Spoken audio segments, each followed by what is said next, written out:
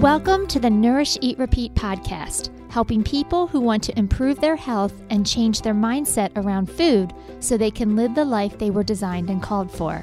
I am your host, Adrienne Delgado, and in this podcast, I'll give you step-by-step action plans to reach your health goals, as well as my favorite recipes I know you and your family will enjoy. Let's get started.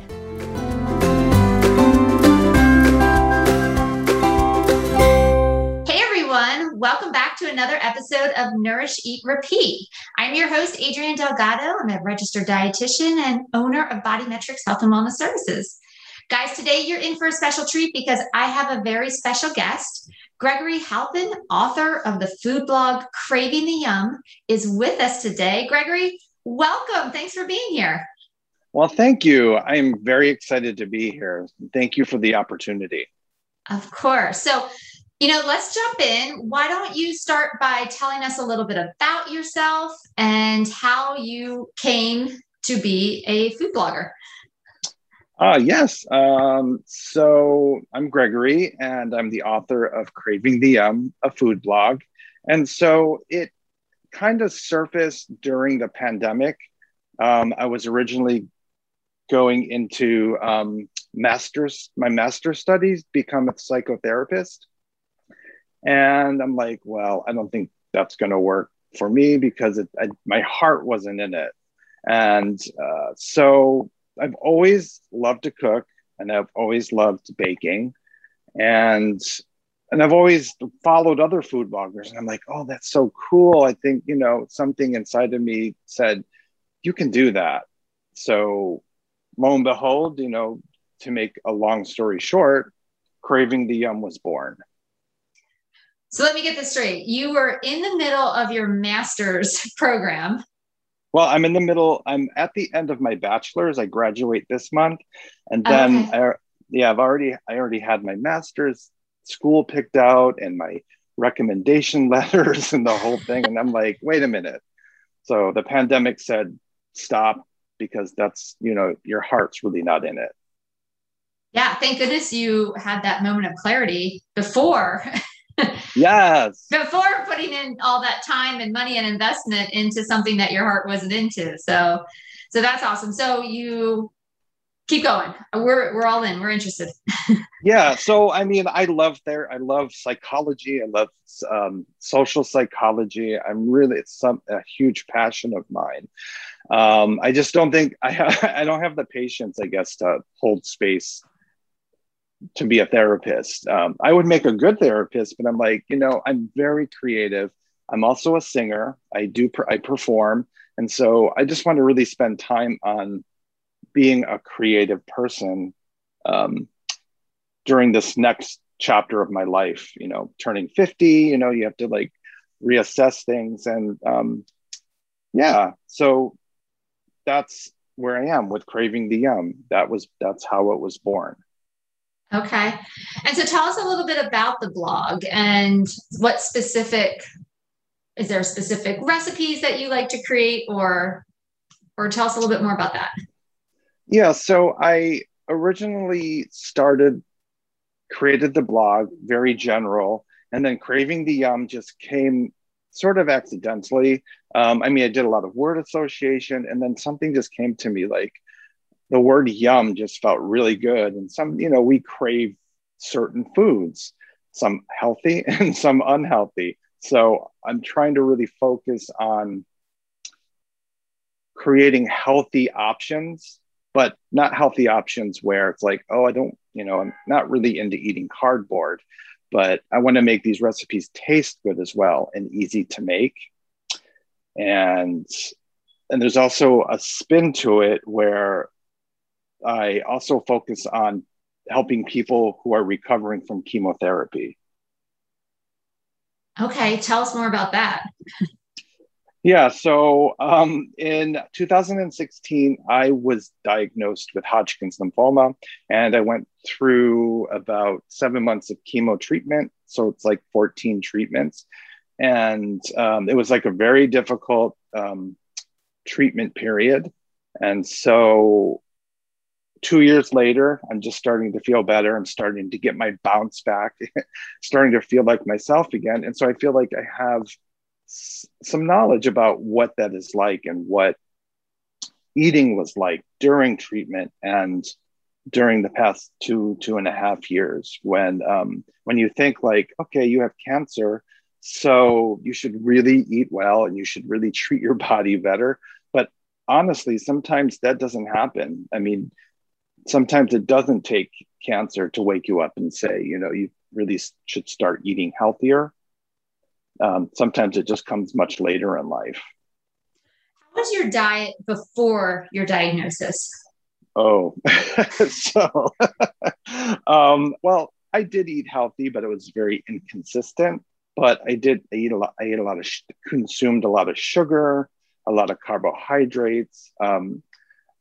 The cancer and the chemo just kind of cracked open the floodgates a little bit in terms of what I was eating and how much I was eating. And after that happened, I just went for it.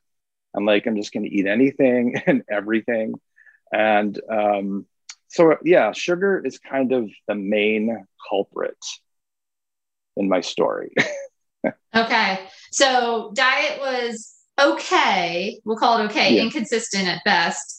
And then where was your diet during chemo? Because I know everybody has different side effects, different things that they're dealing with, whether it could be nausea, vomiting, bowel issues, metallic taste in the mouth. Like where were you at in your journey? I was, well, my oncologist reassured me that I'll experience some side effects, but it shouldn't be too bad. But I was like, wait a minute, that doesn't make sense, because I'm like experiencing probably every single side effect that you could. And I just reached for foods that felt comforting to me. I needed that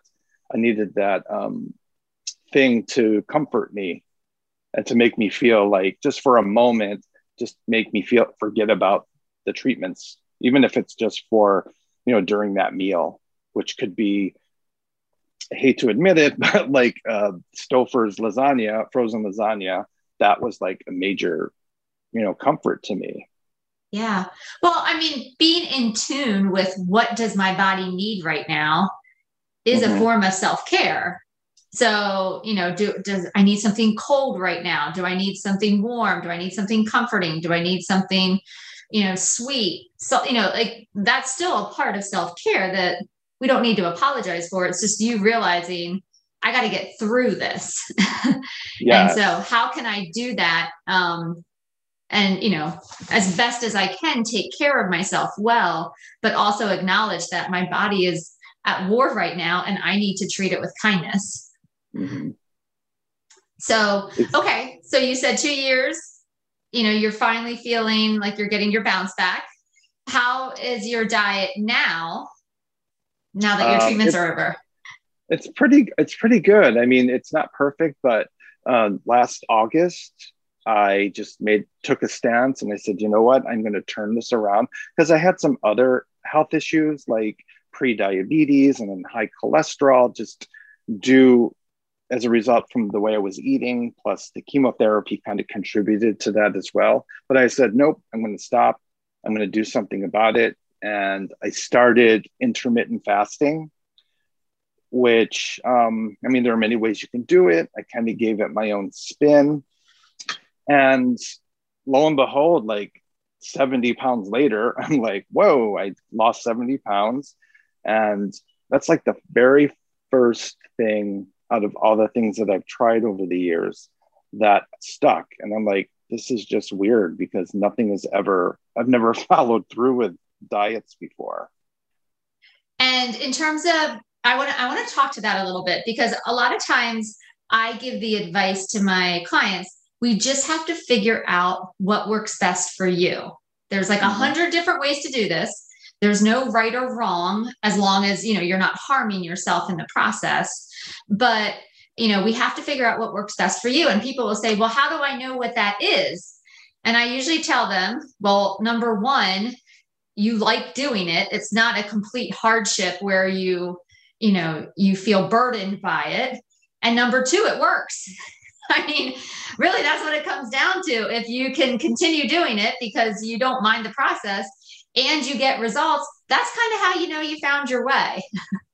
Exactly. I can totally agree with that. And with this intermittent fasting, you can kind of tweak it a little bit. And there's some, well, I think the sell for me was it wasn't so much about what you can eat, but like when you can eat it and maybe how much you can eat, because I'm like a binge eater in general.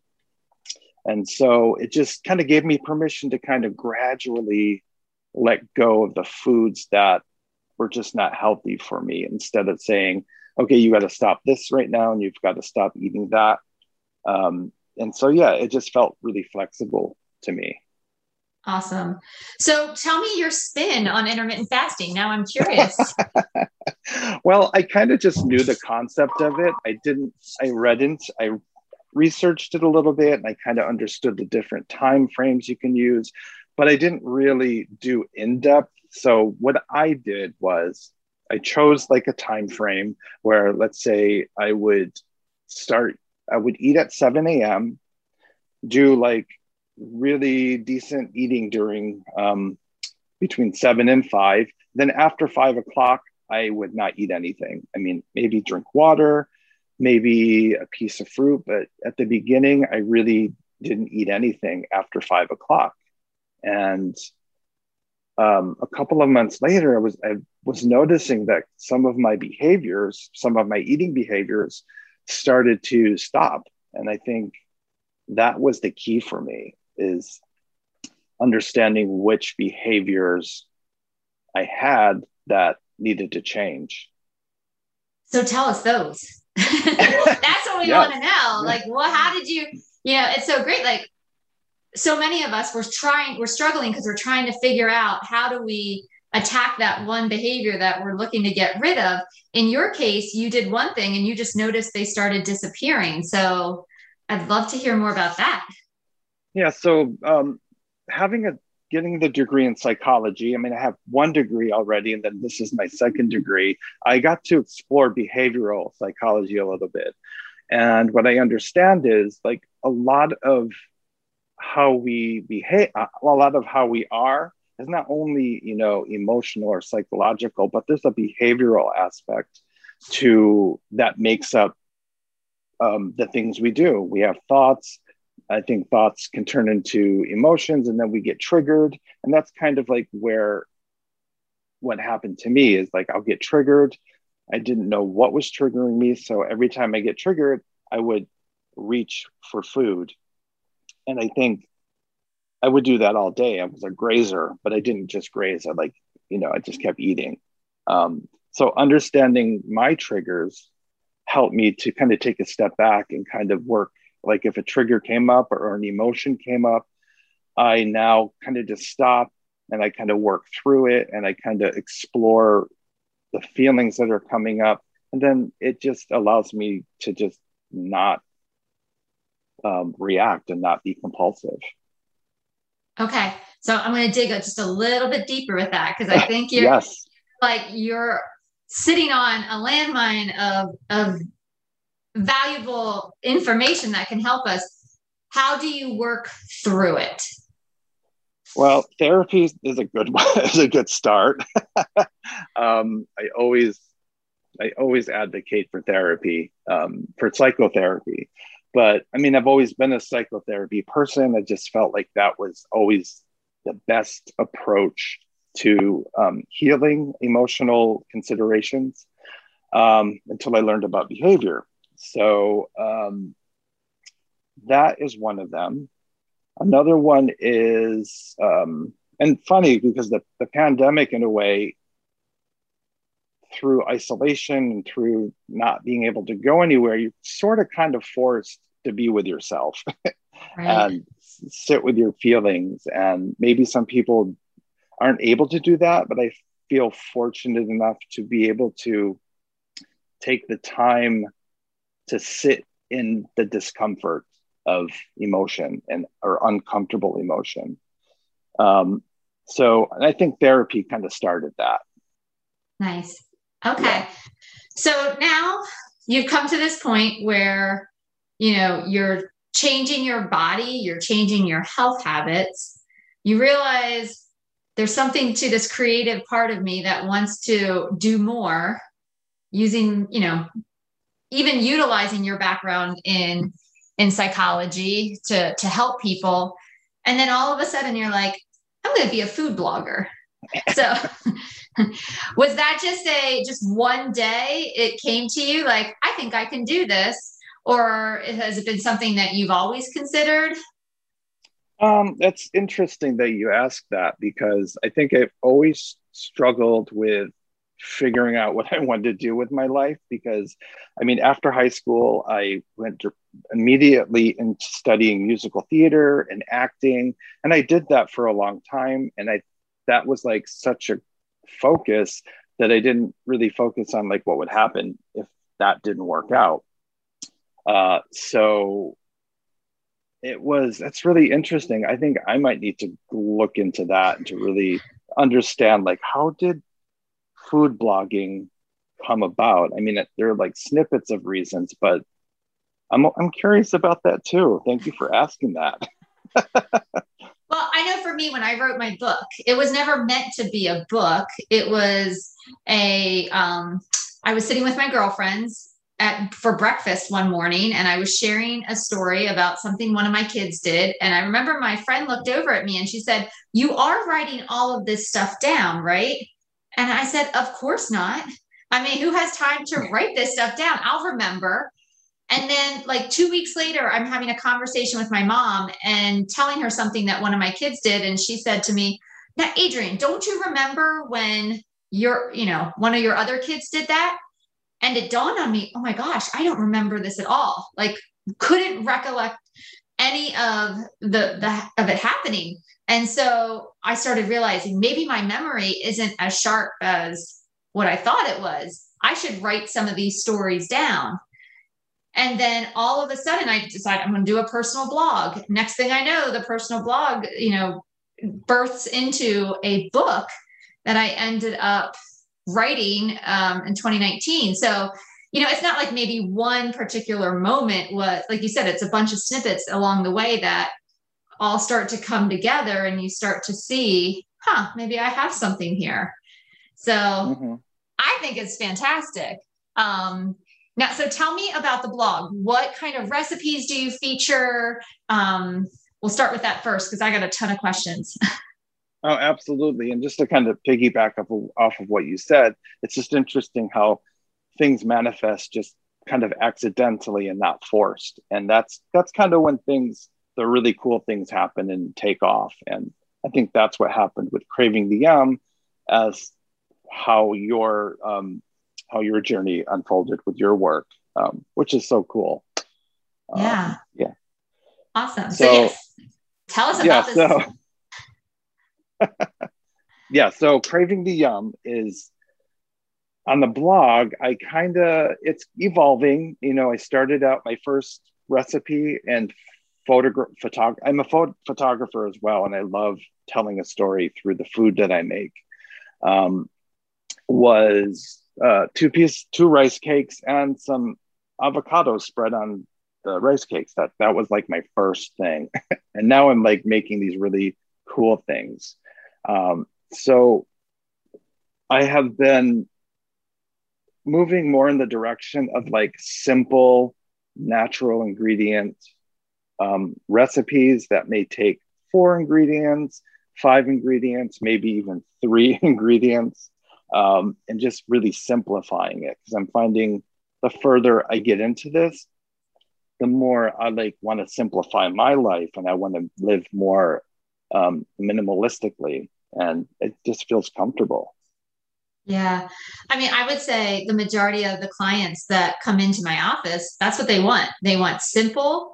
They don't want something that's going to take 45 minutes and, 30 different ingredients. It's, how do I pull dinner together with something I have in the pantry that I know everybody will eat, because it doesn't have all these complicated sauces or ingredients that are going to, somebody's going to complain about. I grew up in Lancaster County, so everything was very simple, like baked chicken, plain baked potato, corn. That was dinner. Like there was no sauce pulling it together. There was no fancy marinades. It was just one ingredient recipes, like sweet potato. You didn't have to know what was in it because it was just the sweet potato. So I can resonate with simple and easy. It doesn't have to be complicated. So I appreciate simple. Thank you. So, and it's also interesting too, like when you're starting a project like that, especially a creative project, you didn't start out with, some fancy French recipe. You started out with rice cakes and avocado spread, right? Yeah. And you know what? It's funny because we do some meal planning at Body Metrics. So for people that need help and inspiration and ideas, and a lot of people, they want all these different recipes, which we're happy to help them with. But every once in a while, we'll throw in some simple recipes. And I remember reading a feedback on our survey that we give out, and I think it was like apples and peanut butter. And the person was like, I was really hoping for more, complicated recipes, not simple things. I was like, because I'm the complete opposite. When I can see snack, apples and peanut butter, done. I know exactly what that is. I can put it together, move on, versus like pulling out my pots and pans for a snack idea. But everybody has their own preference. And it's not to say that he was right and I'm, or I'm right. It's just, I'm about simple, get the job done and move forward. I love that. And I make these really cool meals, these recipes, but like on a typical day for a snack, or even like sometimes for just a meal, I'll just take rice cakes with peanut butter, cut banana and put it on there and just eat those. And it just feels really good and it tastes amazing to me. Yeah, especially when you can start combining crunchy, creamy, salty, hint of sweet. You're checking off all the boxes. Maybe I'll add some dark chocolate eventually to that mix, and then we'll have like gold. Yeah, or even unsweetened coconut flakes, right? If you wanted to even throw that in, or both, right? That sounds yummy. So where do you find your inspiration for your recipes? I kind of pull from different directions. I pull from things that my mom made growing up, ideas that I saw on a cooking show on television like months back. And sometimes I take old classics like chocolate chip cookies or salads, peanut butter cookies, and just kind of add my own twist to it. Like so I just recently made these peanut butter cookies. And what I did is, it's a 5 ingredients. Instead, I added oatmeal to it and then a little bit of cayenne pepper to kind of give it a little kick. So, and they're gluten-free as well. And it tastes so yummy, especially with that cayenne pepper. I'll be honest, I would never, ever think to put cayenne pepper in my peanut butter cookie recipe. But I trust you if you say it works. Yeah, there's something about the peanut butter and the sweet with cayenne pepper that I know they really go well together. Just like the cayenne pepper pairs really well with chocolate. It's that sweet hot thing that really tastes good. Wow. So do you tend to stick more with, like the snacks and the sweet foods, or are you also venturing into the dinner ideas and breakfast and lunch as well? I am venturing more into the breakfast, lunch, and dinner, and moving away from desserts right now. Like I was doing a lot of that. And when you're making desserts and you're styling them, you have this really cool setup on your table and you're designing the props and all of that. And all of a sudden you're like eating the cookies. And I'm like, okay, I can't keep up with this. So I kind of shifted gears a little bit and starting to focus on like salads and salad dressings and soups. Okay. Yeah. I know baking is always a great first step. when you're getting into cooking, because you can work at your own pace. And so you probably can stop multiple times, even take pictures of what you're doing to, like you said, tell your story. But cooking's a little bit more involved in timing. So that's exciting. Because the food gets cold during the photo shoot, because you're styling and you're like adjusting and you're scraping away crumbs and stuff like that. So the food gets cold and you're like, I don't want to eat that. But the desserts are fine that way. So it's much easier to grab at that. And that's why I make the healthier desserts, because if I'm going to do that, I'd rather them be healthy than not. Yeah. So do you follow besides the intermittent fasting, do you follow any other special dietary, I don't know if I want to call it trends or, different ideas when it comes to eating a healthy diet? Well, the intermittent fasting is definitely one of them. And then I'm really getting into plant-based foods, and doing something with sugar in terms of not eating processed sugar, but using more like agave syrup, which kind of has a lower glycemic index, if I'm not mistaken. Yeah, you're right. So I don't know. I think the simplicity part of it and the minimalistic part of it is taking the reins right now. I'm really getting into that. And what is your hope or your vision for this food blog? Oh my goodness. I have so many, I'm so excited about this. There's a food blog. I can talk about another food blog. There's another one that I really love and I really appreciate. And it's called fitmencook.com. And it's so cool because he has I want to have products. I want to have a line of spices and maybe teas and maybe do some video classes and stuff like that. So I have this idea of my blog growing into this multimedia, multifunctional resource for people to go to. And who's your audience? Is it people that have gone through chemotherapy? Is it for anyone just looking to make simple changes to their diet? I think it's both. I mean, I would like to focus on people who are healing, who are recovering from chemotherapy. But I'm finding a lot of people who are not are loving my recipes. So I think I'm hitting both sides, which is really cool.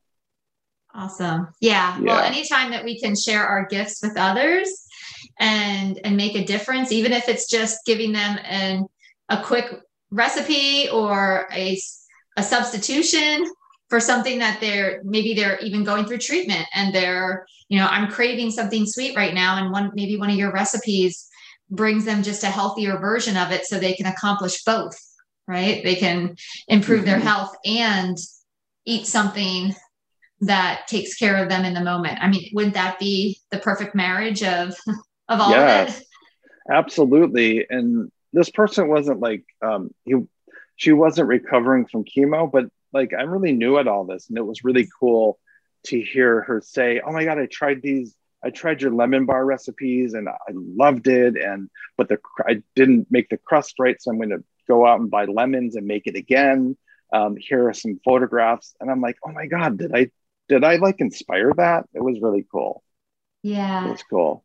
That's amazing. That makes me so happy to hear that you're using your story and your experience and you've woven it into something really beautiful and now impacting the world because of it. So thank you for sharing your gifts.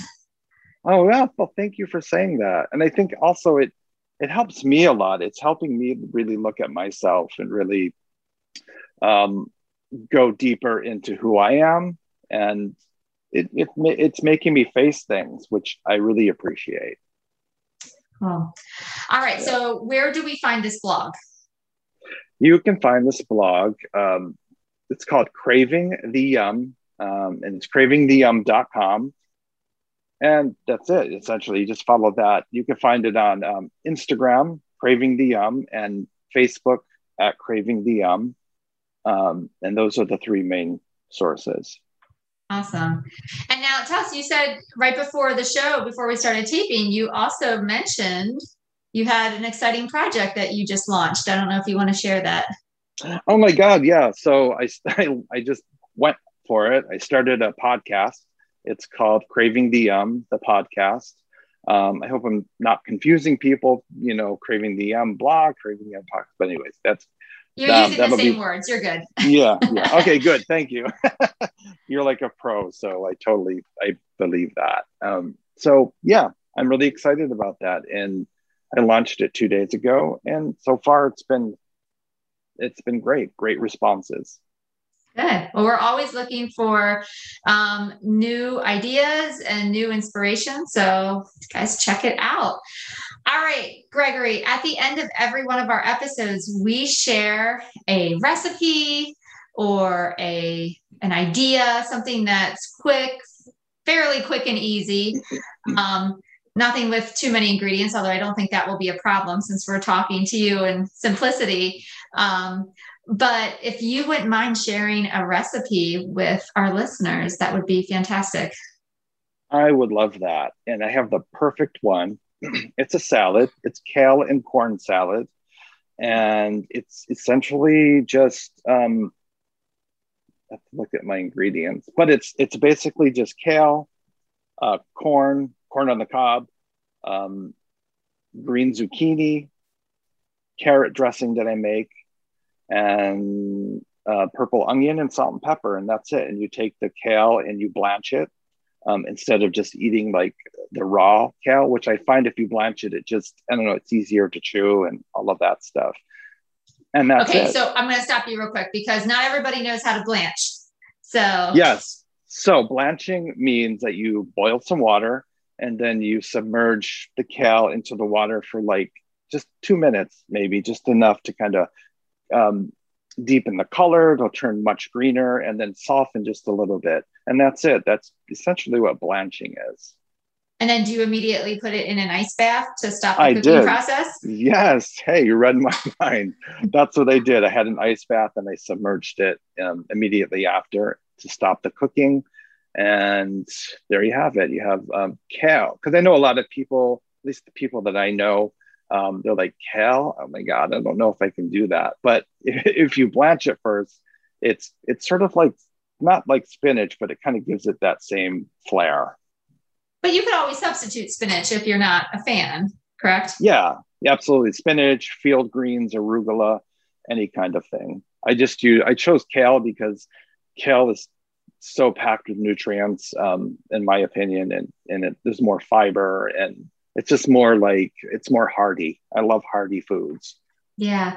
Now, I've also heard while I'm talking to you, since you're the expert food blogger here, I've also heard you can take kale and massage it with some salt, and that can also make it a little bit more pliable, a little bit softer. And then obviously you have to rinse it off really well before you work with it. Do you still, have you ever used that method, or you just really prefer the blanching over that? Just me being curious and nosy.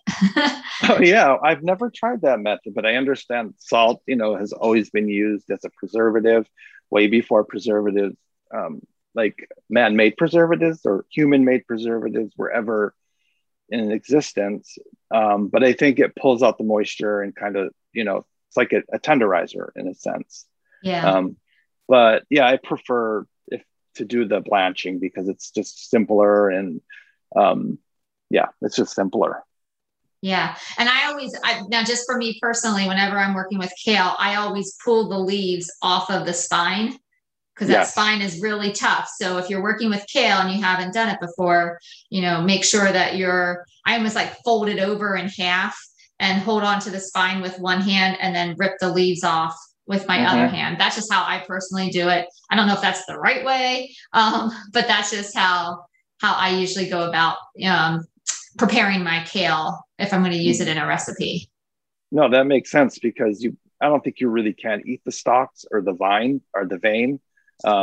Maybe like the middle part of it you can once it's blanched or even sauteed, but like as you get lower on the leaf, then it's like you can't really it's like it's too woody. Yeah. Yeah. It has a pretty intense texture, and it's not going to go well. So stick with the leaf.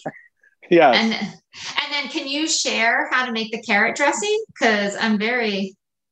Yes. So I take, like, I'm experimenting with it. I tried carrots just raw, and it turned pretty good, but it's a carrot ginger dressing where it's just carrots, fresh ginger, apple cider vinegar, maybe a little agave, salt and pepper. And that's it. And you just put it in a blender or a food processor on high until it's really, until it's creamy. And then are you adding olive oil, or are you adding any base besides vinegar? I do add olive oil. Thank you for reminding me.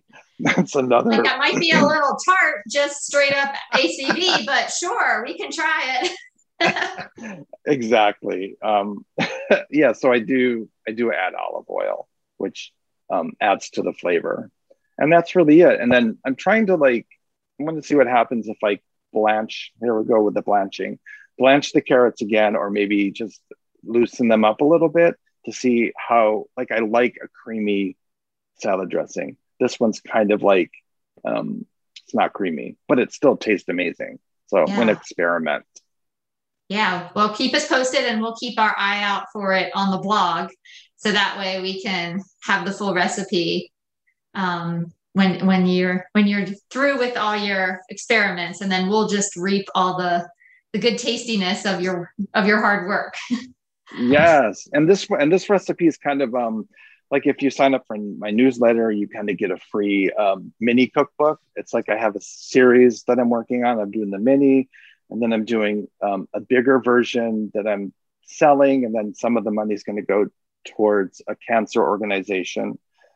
And then the big one's going to be the big cookbook. But if you sign up for the newsletter, you get the free mini cookbook, and that recipe will be in it.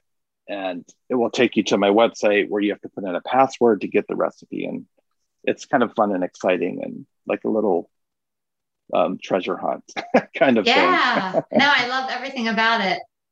Well, Gregory, I just want to thank you. Thank you for your time. Thank you for sharing your story. Thank you for inspiring us to maybe even try our own hand at recipe creation and how we can use our creativity to really help and inspire others. So I appreciate it. Well, thank you. Thank you for the opportunity. And this was fun and enjoyable. And thank you. Of course. All right, guys, that's all we have for today. I hope you have a fabulous day, and we'll see you next week. Take care. Thanks for listening to the Nourish, Eat, Repeat podcast. If you found this episode helpful, please rate, review, and share with others so we can reach and help more people. For more information about nutrition, how to work with a dietitian, or about any of our programs, visit our website at bodymetricspa.com. Or you can find us on socials. We're on Instagram at Bodymetrics Health, or on Facebook at Bodymetrics Health and Wellness Services. The book, Nourish, Eat, Repeat, is available on our website and Amazon in both paperback and ebook versions. Once again, I'm Adrienne Delgado, and I'll see you next week.